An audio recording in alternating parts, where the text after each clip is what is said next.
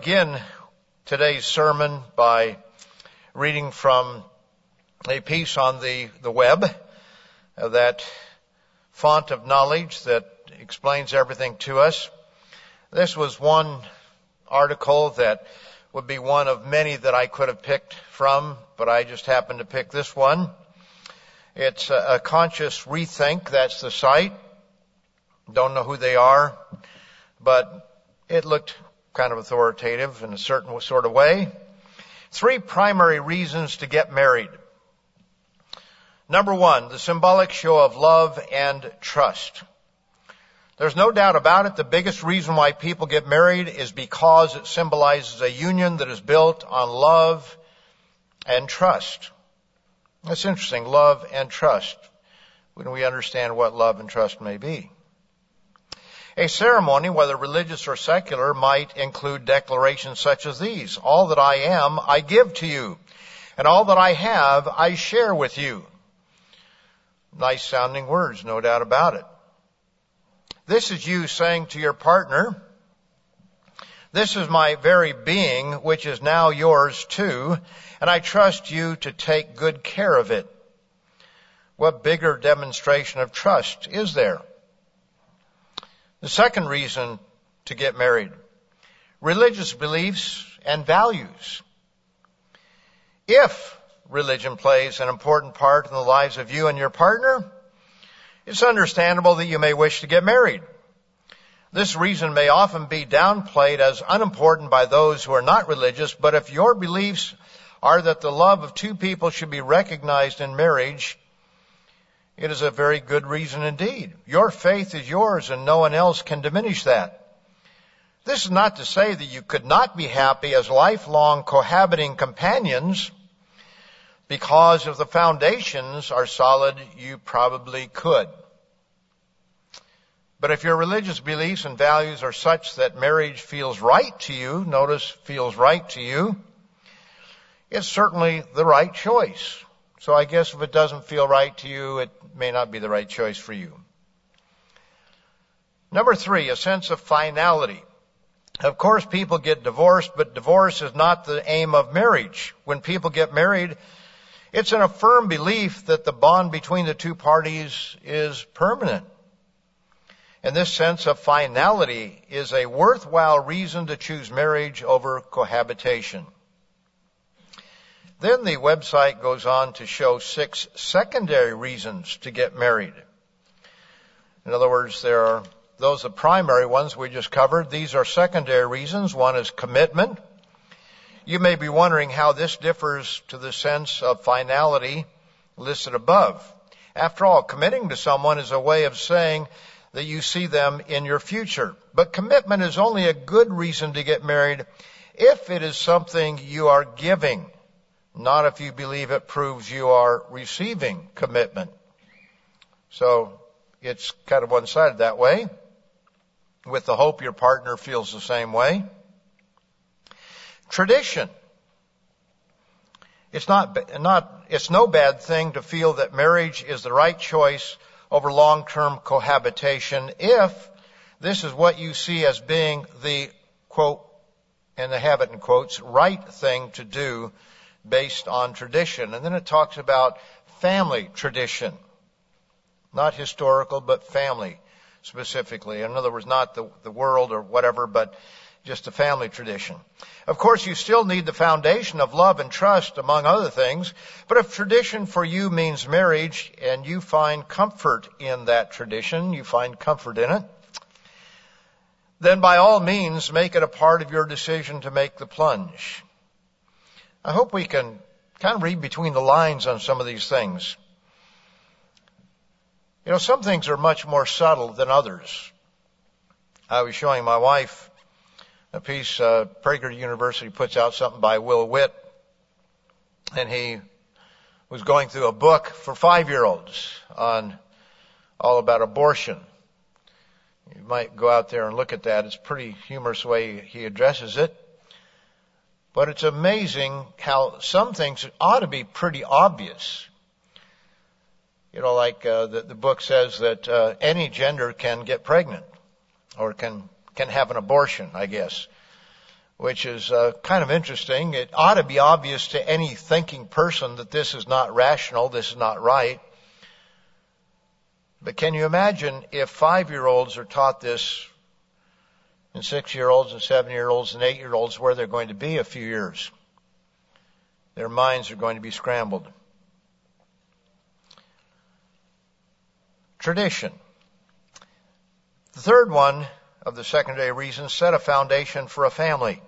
By no means does a happy and stable family life depend on the parents being married, but it can help. Remember the points about finality and commitment above. If you and your partner have made the ultimate demonstration of togetherness, it may bring confidence into a decision to have a child.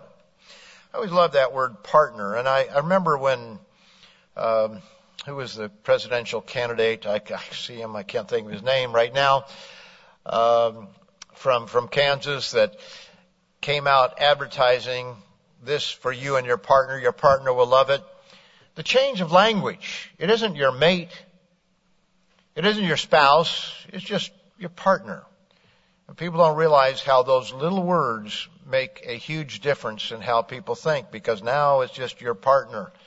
That's used all the time. It doesn't mean that you have to be married. It doesn't have to be your husband, your wife, or spouse, just your partner.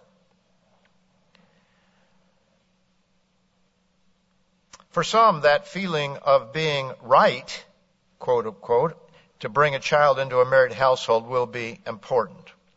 Security in case of death. Now we get into some real serious things. Boy, if you're not married, there may be some legal ramifications to it. That's number 4. Number 5 is health insurance. I guess that's kind of legal as well. And number 6 really gets into it, visitation rights and child support. So why get married? To sum things up, marriage should be about love and trust first and foremost. If your relationship doesn't have these things, don't get married. Stay together, cohabit as long as you want, but don't get married. But if you are trying to decide between marriage and cohabitation, simply go through each of the primary and secondary reasons above and make your decision. This is one of who knows how many articles that you can find on the internet. It's sadly too typical of today's view of marriage. Today's marriages are often the last in a series of events. First comes sex, then comes moving in together. Sometimes a child or children follow. And finally, usually the woman wants her day in the sun, a wedding, where she is the main attraction.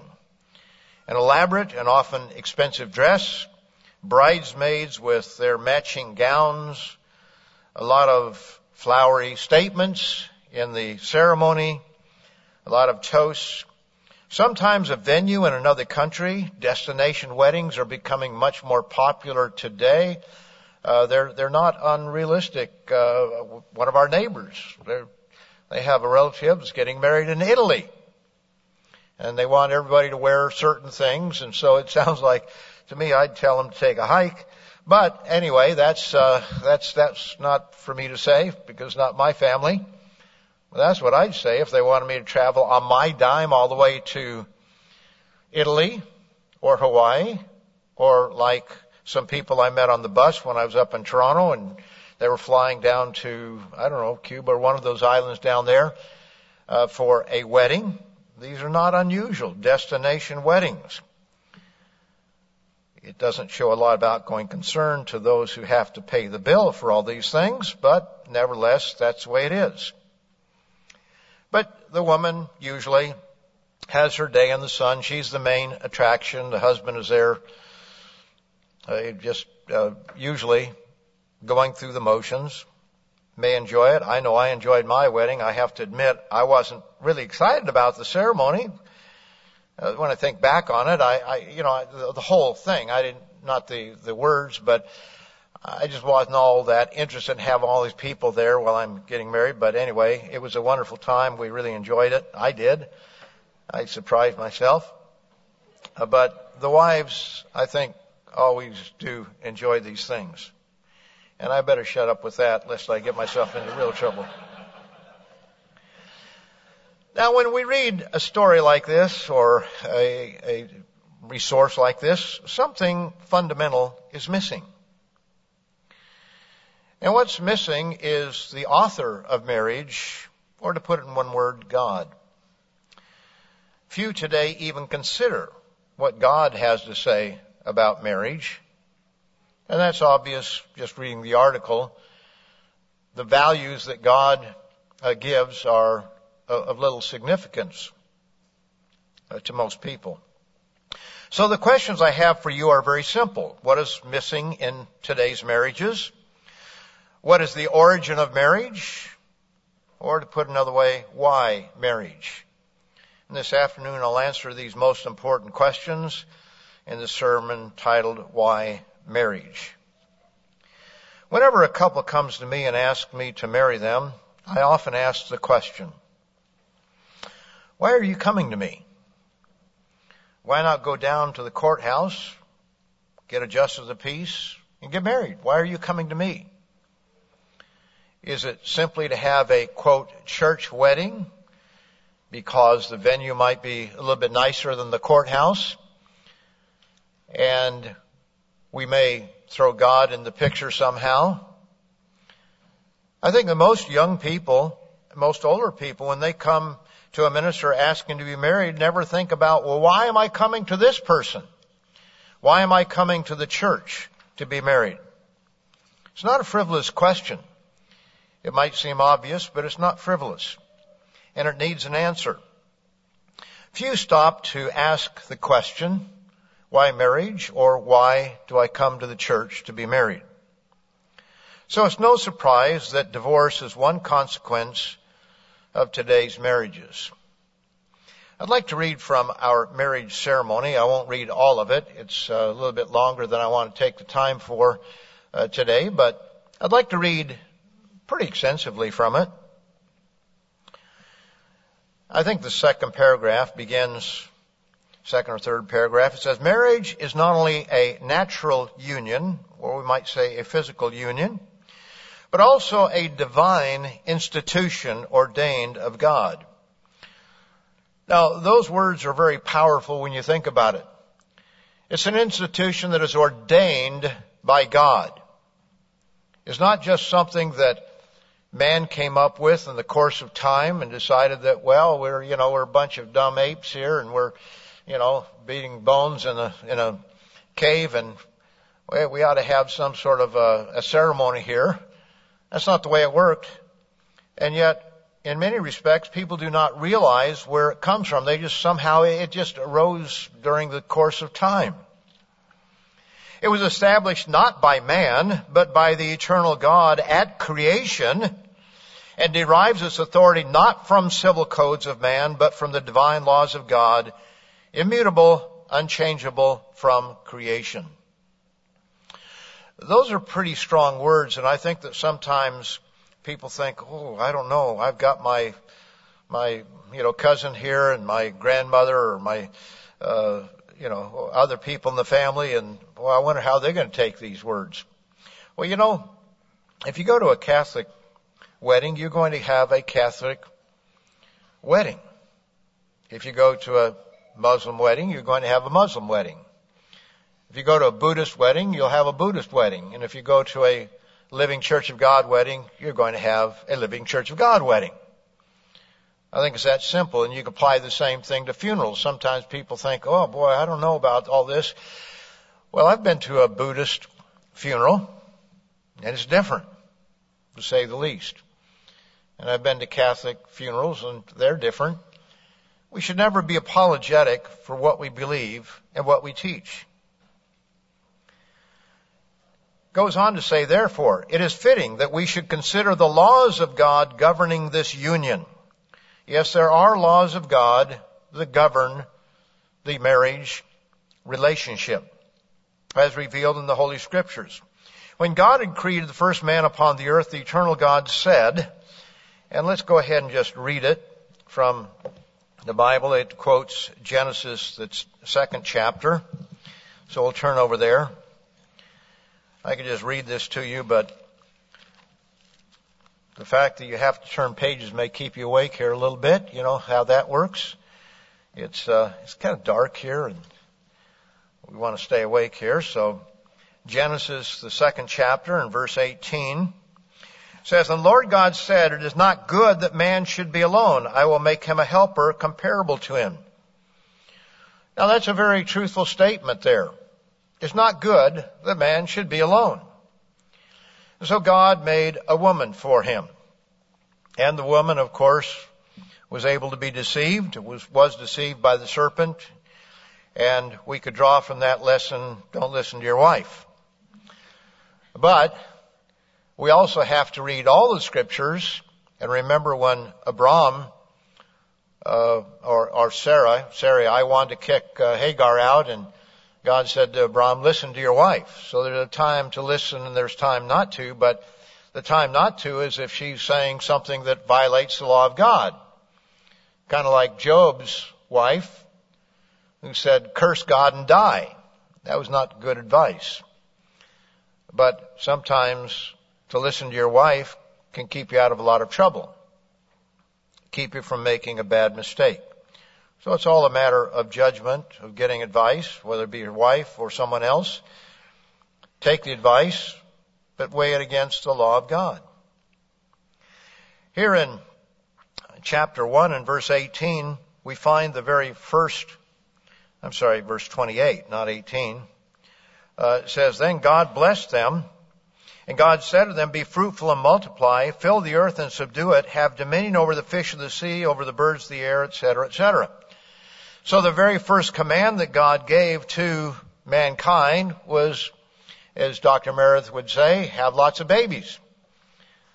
God is the author of this thing we call sex. And yet the devil is out there trying to make God look evil because he puts restrictions on that relationship, when God puts restrictions on that relationship to protect us from all the things that can hurt us. And when you think about it, there's a lot of pain and a lot of suffering by violating God's law on the subject. But God created man, male and female. He created us that way. So why should we ever think that God is against us or God is trying to keep us from something that is good? God is trying to protect us from things that are going to hurt us. Jesus said, and then we go over to Mark, the 10th chapter. This could either be Matthew or Mark. It's given in the Old King James Version. So it reads slightly different in the marriage ceremony as we have it. But here in Mark 10, I'll just read it from there, beginning in verse 6. It says, and these are the words of Jesus, "But from the beginning of creation, God made them male and female." Now, that goes against what you are hearing today in the world. In fact, there are probably parades going on right now today trying to say that there are multiple genders. There's male, there's female, and then there's whatever. That's a lie.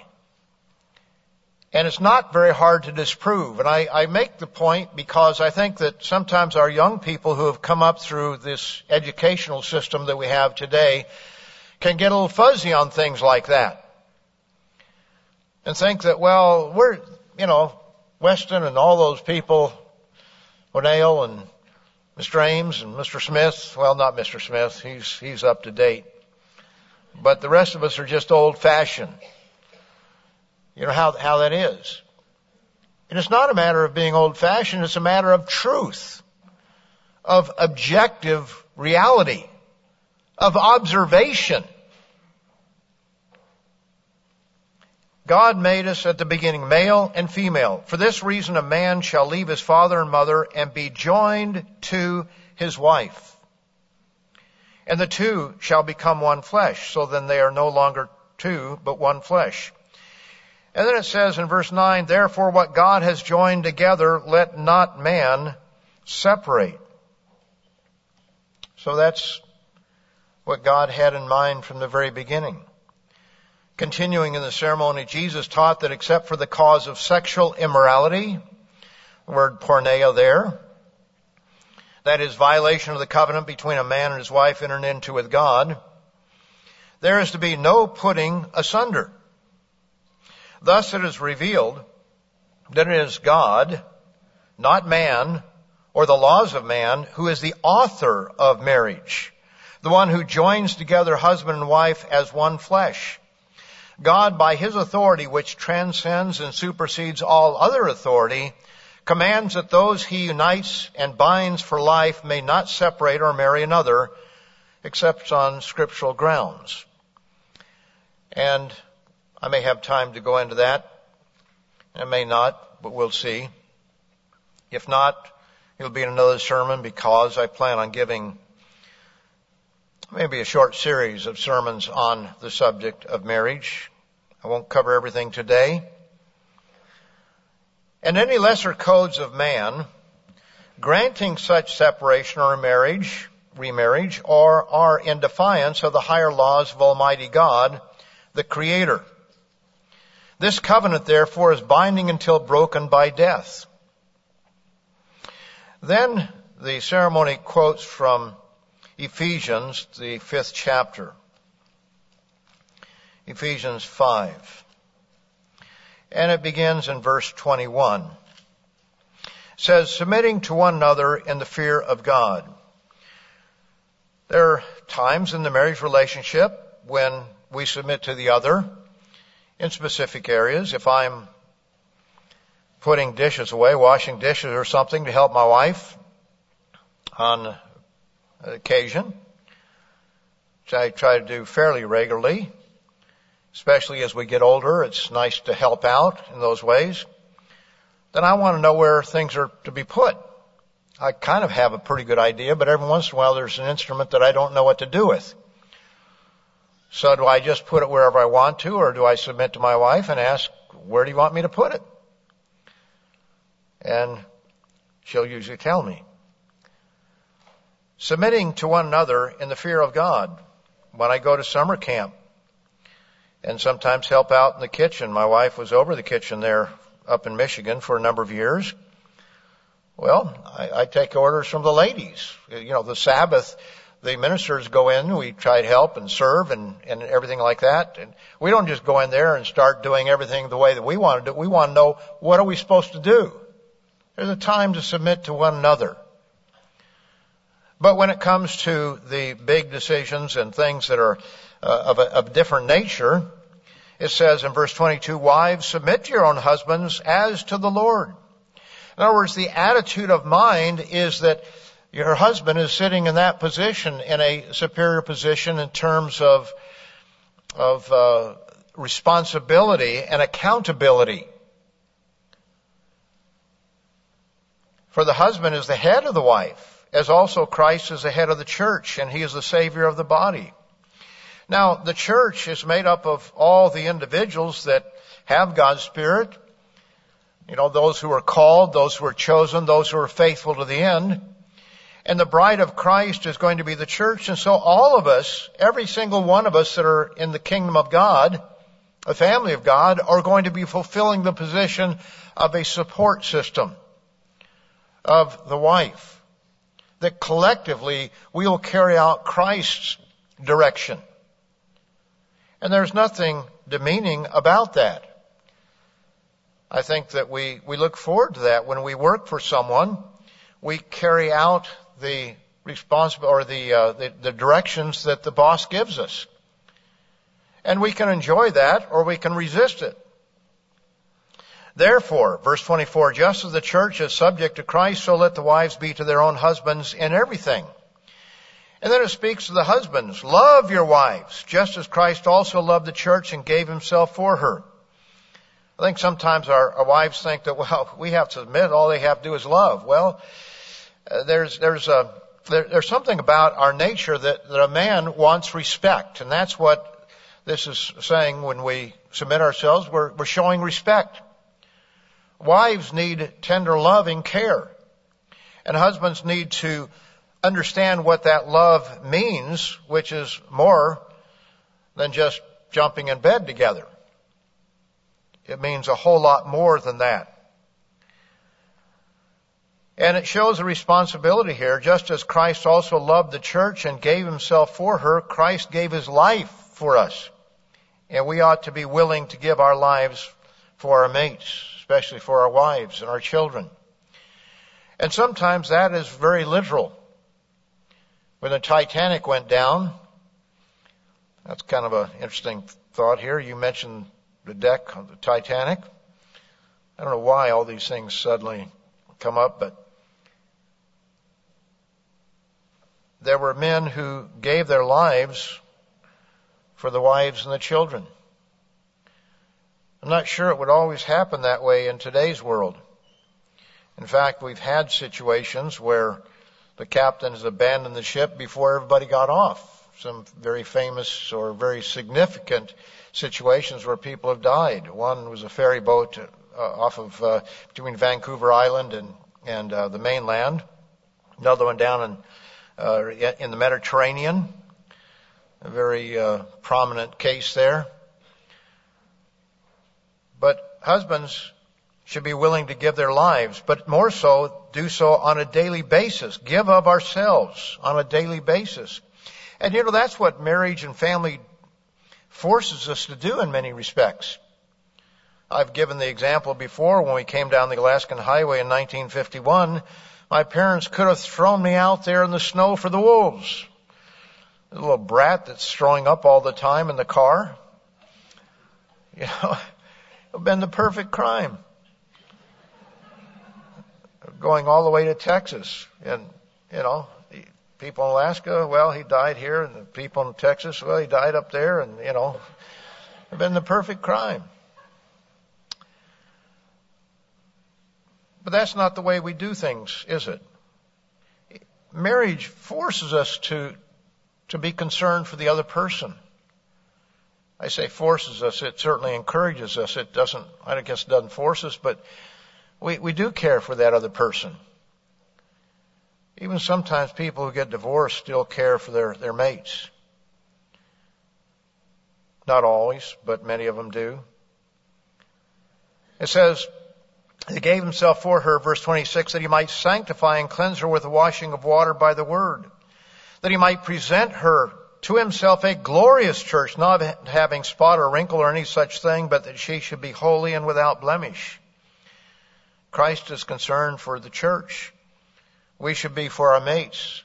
I hope we pray for our mates that they'll be in the kingdom of God, as well as we hope we will as well.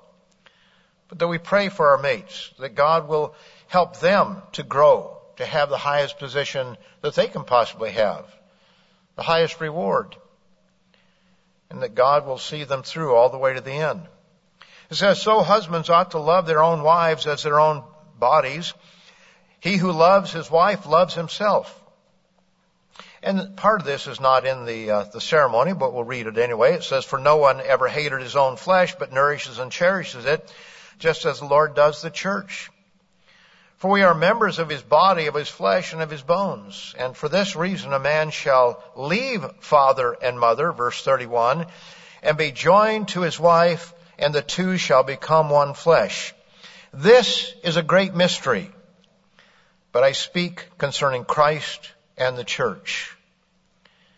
It is this physical relationship that we have that we call marriage is a type of Christ and the church. Do we really get it?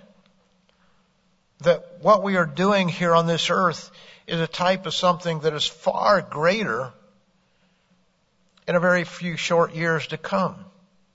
Amazing thing. He says, nevertheless, let each one of you in particular so love his own wife as himself, and let the wife see that she respects her husband. We also find in the ceremony, 1 Peter, the 3rd chapter, 1 Peter 3. And it quotes verse 1 and verses 6 and 7, so I'll go ahead and read that portion of it. It says, wives, be submissive to your own husbands, that even if some do not obey the word, they without a word may be won by the conduct of their wives. And every once in a while we hear of someone. In fact, not long ago, I heard of someone that mentioned that he saw the change in his wife. And that's what got him interested in the church. That doesn't always happen, but it does happen. There is that possibility. The reason that may not happen more often is because so often a wife who is in the church and the husband is not, she feels superior to her husband.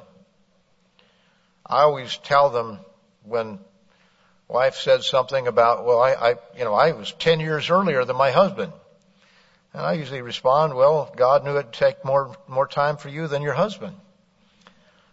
In a case like that. And it goes the other way.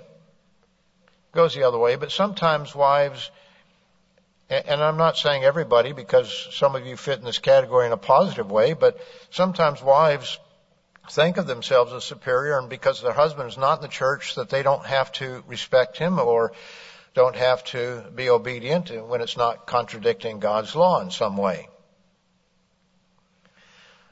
Notice verse 5. It says, "For in this manner in former times the holy women who trusted in God also adorned themselves, being submissive to their own husbands, as Sarah obeyed Abraham, calling him Lord, whose daughters you are, if you do good and are not afraid with any terror."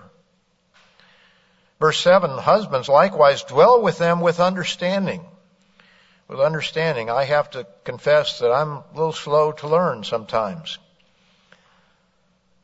But it's true that wives like to talk about a situation. They're not looking for an answer. They just want to talk about it. We find that kind of humorous as men because we're fixers. We want to solve the problem. And our wives may not want to solve the problem. They just may want to talk about it. And God says that we are to dwell with them with understanding. There's a clue there for us men. Giving honor to the wife as to the weaker vessel and as being heirs together of the grace of life, that your prayers may not be hindered. You know, when it says that the weaker vessel, it doesn't mean always in physical ways. When it comes to long distance swimming in cold water, women have the advantage. It's true. Some of the feats that women have performed in swimming are just amazing. Now, it's partly because they have a small layer of fat, a subcutaneous layer as it's called, which insulates them and keeps them warm. And that's what also makes them soft and, round and makes them everything that we want to see in our wives. We don't want to see them be bony and, the way that some of us men are. We want to see them nice and round and so forth. But they have that advantage in some cases. It's just amazing some of the things that they have done. And sometimes wives are more intelligent than husbands and have better advice. But I've also noticed over the years, when it says the weaker vessel, wives often have more ailments, more difficulties. I think it's partly because of the complexity of a female body. They have a lot more going on there to be able to have babies and so forth. And it seems like oftentimes our wives just have more trials that way. And maybe that's because we as husbands need to learn compassion. But nevertheless, our wives do seem to have more trials. At least that's how it appears to me. That's not always in every case, but it is sadly too often. So that's our ceremony, at least a part of it. I haven't read the remainder of it, where each give their vow before God to do certain things. We could read that or hear it. But I want to point out that some want to alter this ceremony because they find it too old-fashioned or not eloquent enough, not colorful enough. And so every once in a while we have someone who comes and wants to write their own vows. Well, their writing of the vows would not be the same as what we have. Or They want to add something to make it a little bit more colorful, a little bit more acceptable to people and so forth. And so one of the ones that they want to add is over in the book of Ruth.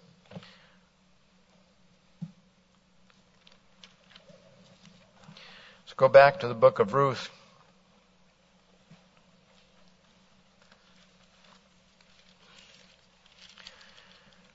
And here we read in verse 16, Ruth said to her mother, "Now these are wonderful and beautiful words. Entreat me not to leave you or to turn back from following after you. For wherever you go, I will go. And wherever you lodge, I will lodge. Your people shall be my people, and your God my God. Where you die, I will die, and there will I be buried. The Eternal do so to me, and more also, if anything but death parts you and me." Now those are very beautiful words. I didn't read them very beautifully, but they're very beautiful words, very melodic words, very meaningful words. But why don't we put that in the marriage ceremony? Well, it should be obvious that this is not the same thing. She was not committing in marriage. It says, "Your God will be my God." Is that what we promise in marriage, that your God will be my God? What if that person changes? What if the husband decides he's going to be something else? Is that what you're going to do? Are you going to follow him in that? Your people shall be my people. Well, there's certainly something to that. But when we look at it, it really is not talking about the same thing. It is a commitment of this Moabite woman to go back to Israel with her mother, Naomi. And she saw something about the God of Israel, perhaps, that she did like. At the very least, she saw something in her mother-in-law. And so she said, "Your God would be my God." But that's not what we say in our marriage ceremony for certain. Or we have people that want to add a theme, like scuba diving or skydiving, or having your vows jumping off a bridge with a bungee cord. Those probably are not ones that anybody in the church has tried to do. I don't think so, but I wouldn't put it past somebody. But I have seen, we have maybe, let's give an example of a barn theme where you sit on the back of a hay wagon wearing a straw hat and bib overalls and this sort of thing. That's more likely as a scenario. But people have different ideas of the way they want to do it. Or they want to add some custom, such as the lighting of a candle. We have 2 candles and now we make them 1. I don't know, but candles seem to be candles are nice, but they have a lot of religious significance in pagan religions, and I think probably those things we've tried to avoid. We have to ask the question: is sitting on the back of a hay wagon or diving out of the sky with somebody trying to read the vows before you come crashing down, is this what marriage is about? We've had to look at that. In fact, we have new instructions to our ministry. Mr. McNair has been working on this. We might want to tweak a word or two, I think. I was going over it this morning and noticing there's a word or two we might want to change. But in general, this is the instruction we're going to give to our ministry. In recent years, the trend of society is to downplay the spiritual element of the marriage ceremony, a covenant between a man and a woman with God. Thus, some couples in the world go out of their way to find new and bizarre ways to have the ceremony. Skydiving, deep-sea diving in the back of a hay wagon. So he says, or writes here, this will be our instructions to our ministry as you counsel a couple leading to marriage. Guide them to see that the marriage ceremony should have a deep and profound spiritual element. The God of heaven is binding them together in holy matrimony. Trendy fads that detract from the purity and spiritual tone of the ceremony should be discouraged. Not only discouraged, but should be avoided altogether. Some things we just don't want to be a part of. Now the reception afterward, that's a little bit up to the couple, but even in the receptions, I've found that too often we have music that's ungodly. We have bands that are way too loud. We have things that have been done that should not be done. Sometimes the toasts that are given by the best man or the bridesmaid are not appropriate. They can be embarrassing. They can get a laugh perhaps, but they are degrading. We need to be careful about those things and not take away from the sobriety of the occasion. It's a sober occasion. It's a joyous occasion. But how we go about it makes a big difference. Not only for us, but even others outside the church often notice things about the wedding ceremony. I know that there have been a number of times where our young people, because young people usually get married at some point in time, so they have other friends, and they are out there dancing together and doing line dances together and doing all kinds of things, and people say, where do these young people learn these things? They notice how polite our young people are, how well behaved, how well dressed they are. Those things are noticed. That is a witness that we give at a time such as that. And people judge the church based on that. One of the things that destroys a marriage is the violation of God's law. So let's go over to Exodus, the 20th chapter, and let's look at the law of God. And let's just notice how much of the law of God, the Ten Commandments, applies to marriage and family. Certainly, the fifth commandment applies to family. Honor your father and your mother, that your days may be long upon the land which the Lord your God is giving you. Now, honoring your mother and father is not just for 5-year-olds. In who we choose to marry, for example, can either honor or dishonor our parents. In today's world, people think that, well, I'll just do whatever I want to do. They don't take into account the people that brought them into this world, their mother and father. That's very important. So we honor our mother and father even in the choices that we make in marriage. It says, you shall not murder. But we know from the New Testament that the spirit of hatred is murder. So in marriage, when you look at some of the violent marriages that have existed, now I don't know all the details of it because I didn't listen to all the testimony and don't care to. But you have this Johnny Depp and Amber Heard, where they displayed all their dirty laundry in front of the whole world, but not a very good relationship there. And when you tear the other person down in public, that's the spirit of murder, spirit of hatred. It says you shall not commit adultery. That's very directly related to the marriage relationship.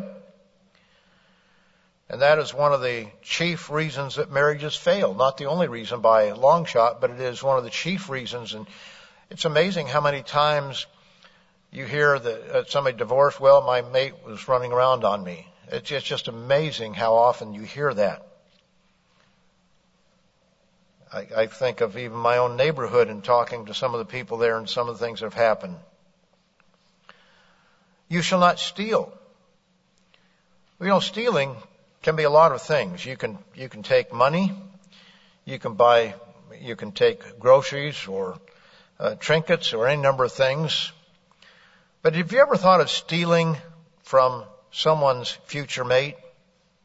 You see, when a fellow talks a girl into doing something that she should not do, or vice versa, but it's often the fellow,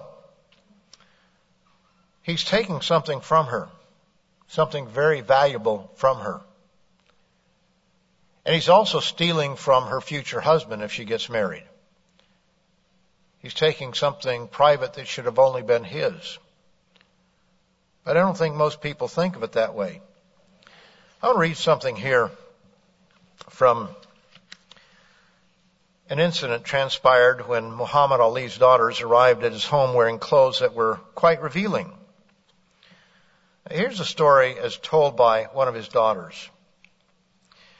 It says, when we finally arrived, the chauffeur escorted my younger sister Layla and me to my father's suite. As usual, he was hiding behind the door waiting to scare us.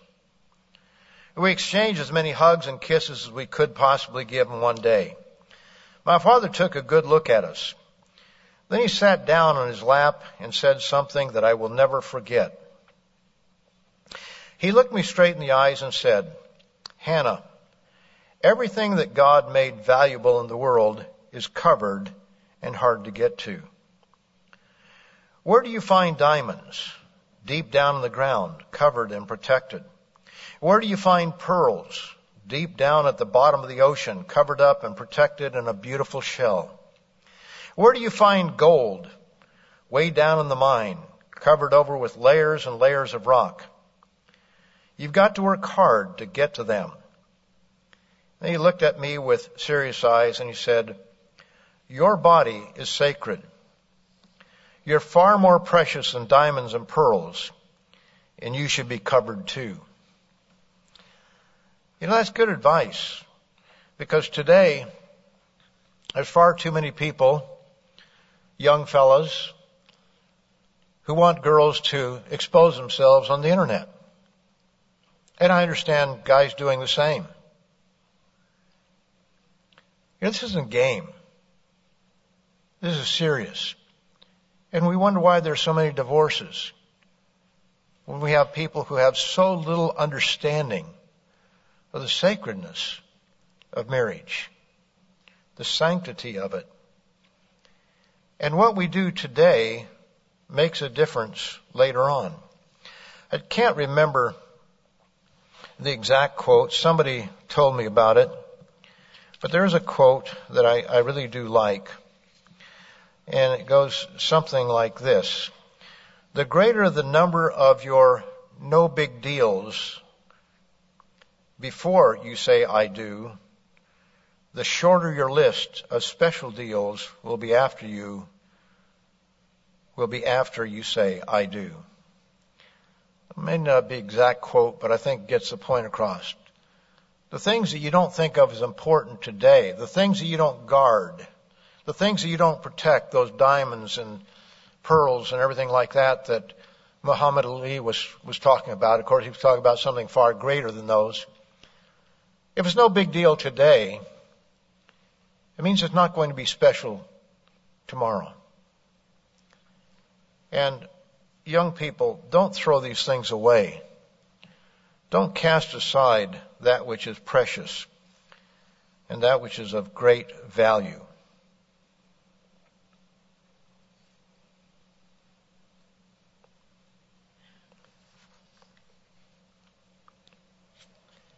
I like this quote from Dave Weinba. Have no idea who he is, but I like the quote. Never be too modest to be ashamed, nor too ashamed to be modest. We could look at the other commandments. Lust, of course, is a problem, but let's go over to 1 Timothy, the 2nd chapter. 1 Timothy 2. Verses 8 and 9. You know, marriage is such a wonderful gift that God has given to us. And it's just so sad that mankind has not appreciated it. And that especially in our day and age, we're just casting aside everything that is truly valuable about it. In 1 Timothy 2, verse 8, it says, I desire that men pray everywhere, lifting up holy hands without wrath and doubting. Men ought to be with their holy hands, separate, clean, without wrath and doubting. In like manner also that the women adorn themselves in modest apparel with propriety and moderation, not with braided hair or gold or pearls or costly clothing, but which is proper for women professing godliness with good works. Now, it doesn't mean that it's wrong to braid your hair or to have some of those things. The point is that the real person should be the hidden person of the heart. Go back over to 1 Peter, the 3rd chapter.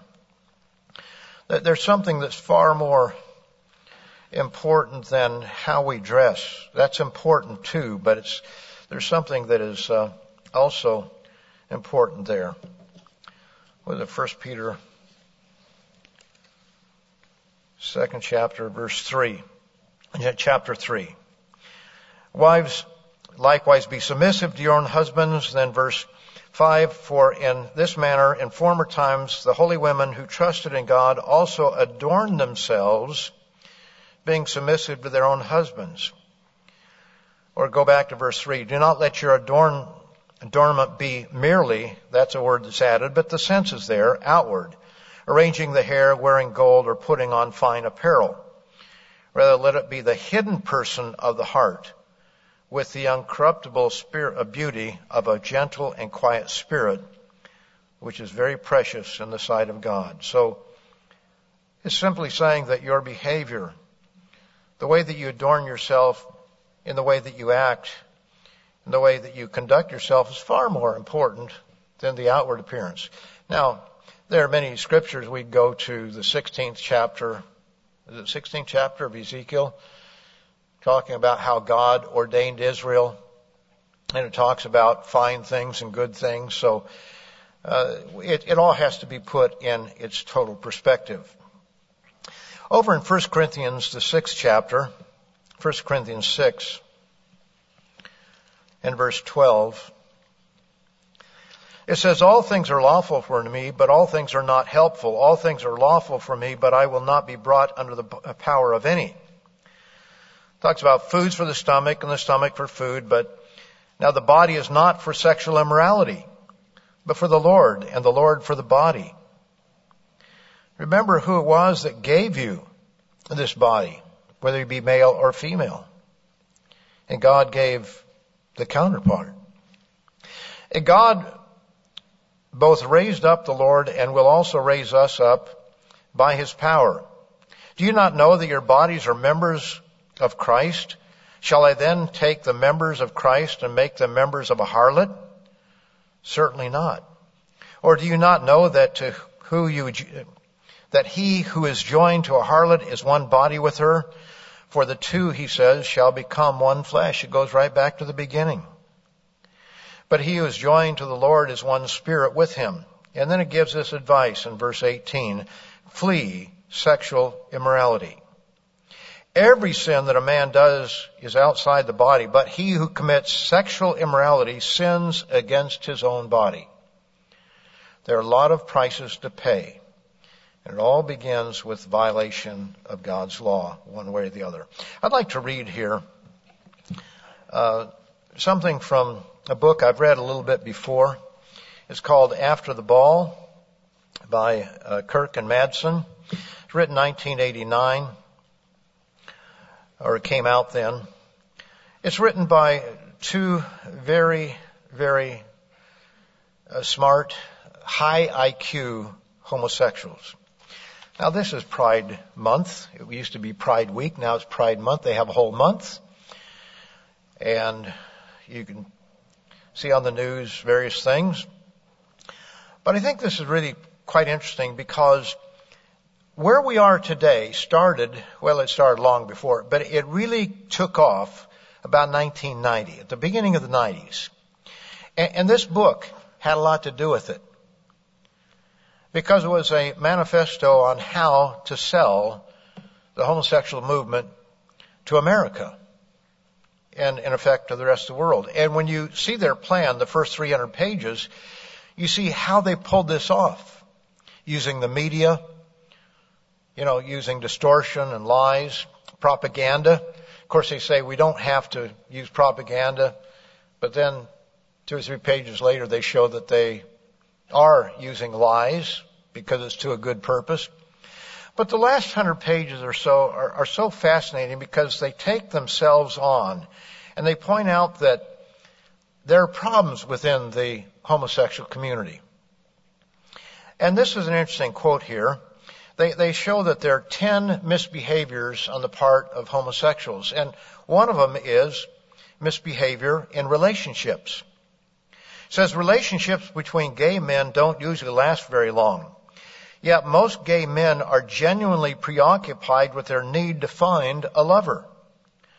Part of this is due to the characteristics of male physiology and psychology, which makes the sexual and romantic pairing of man with man, get this, listen to this, young people especially, inherently less stable than the pairing of man with woman. Their words, sorry if the truth hurts. So they admit it, that two men getting married doesn't work as well as a man and a woman. Amazing. God seemed to know that at the beginning. That's why he said that man shall leave his, and be cleaved to his wife. They should be two. Now, when it comes to morality in general, this is quite amazing because they recognize that you cannot have happiness and decency without morality. Now, their explanation of morality is going to be different, and they have, at the very end, they have their new 10 Commandments, as it were. But here in this chapter that is titled, or this section, it's titled The Rejection of Morality. That's one of their 10 problems in the homosexual community. It says the explicit root and branch rejection of morality by gays has been real, pervasive, and baleful in its effect on both the quality of life that we create for ourselves within the community and our public relation with straights. So they say that the quality of life is affected by their rejection of morality. The necessity of lying is, for many, the first crack in the wall. It forces upon them the realization that morality isn't a take-it-or-leave-it monolith, but has parts, which are all more or less arbitrary. Now, we don't subscribe to all these things, but I just want you to understand what they're saying. If you needn't accept the part forbidding lying, because that's the first cardinal sin that they give, that was chapter 1, this is chapter 2.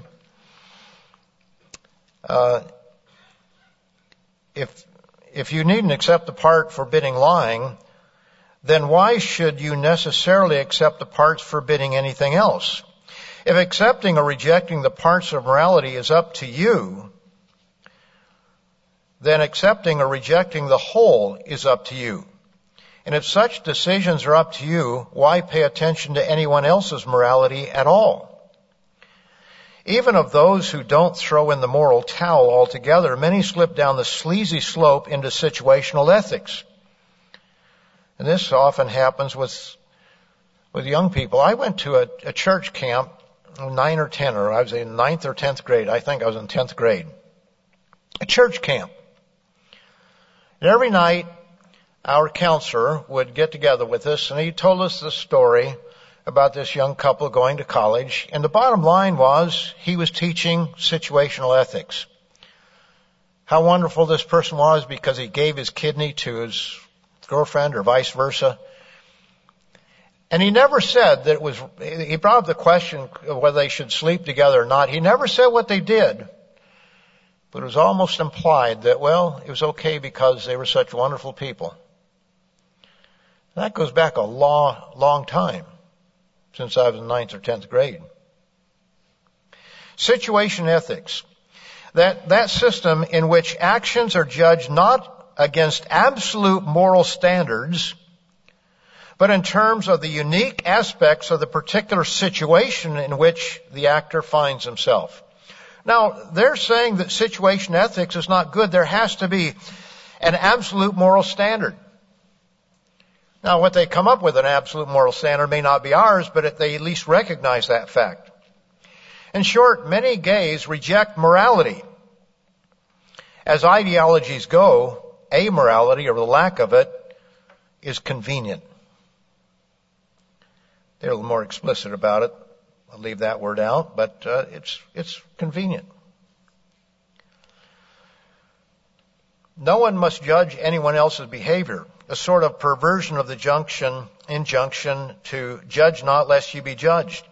The exception to this rule, of course, was everyone's right to judge swiftly and harshly anyone else's appeal to any system of morality. In other words, it was okay, don't judge me, but they could judge someone who has a system of morality. That's what we see in our world today. We're inclusive, non-judgmental, except for those who have morality. We were thought to be beyond all that archaic thinking. Everyone was to decide what was right for him, in effect, to make up the rules as he went along. Curiously enough, although gays talked as though this were a superior system, the rules they made up seemed remarkably self-serving. In fact, they boiled down to a single axiom. I can do whatever I want, and you can go to perdition. If it feels good, I'll do it. Nature, which abhors moral vacuums as much as any other, quickly filled this one with a toxic vapor of uninhibited, pernicious impulses. Without morality, there can be no compelling basis for responsibility to others. Now, they've concluded. Without morality, there can be no compelling basis for responsibility to others. There can really be no love. All these behaviors and many others equally endemic in the gay community resulted in part from the rejection of morality. It's really quite revealing what they're saying. In this section it says, I have everything I want, yet I feel that something is missing. Ironically, many gays who abandon the traditional religions find that the religious impulse itself isn't so easily ignored. What, after all, is the entire New Age phenomenon but urban humanity's response to the implosion of organized religions? Searching for something to fill the void left in their lives, they occasionally sail off into the wild blue yonder. Summing it up, one participant said, quote, we all wanted something that we didn't have, and we desperately wanted it, but we didn't know what it was. End of quote. What gay men want, without knowing it, is to return to a sense of the sacred and a framework of ethics within which they can begin to trust and believe in one another. You know, that's what God has given us. He's given us the very thing that they're looking for and can't seem to find. They're looking for, as he says here, the sacred.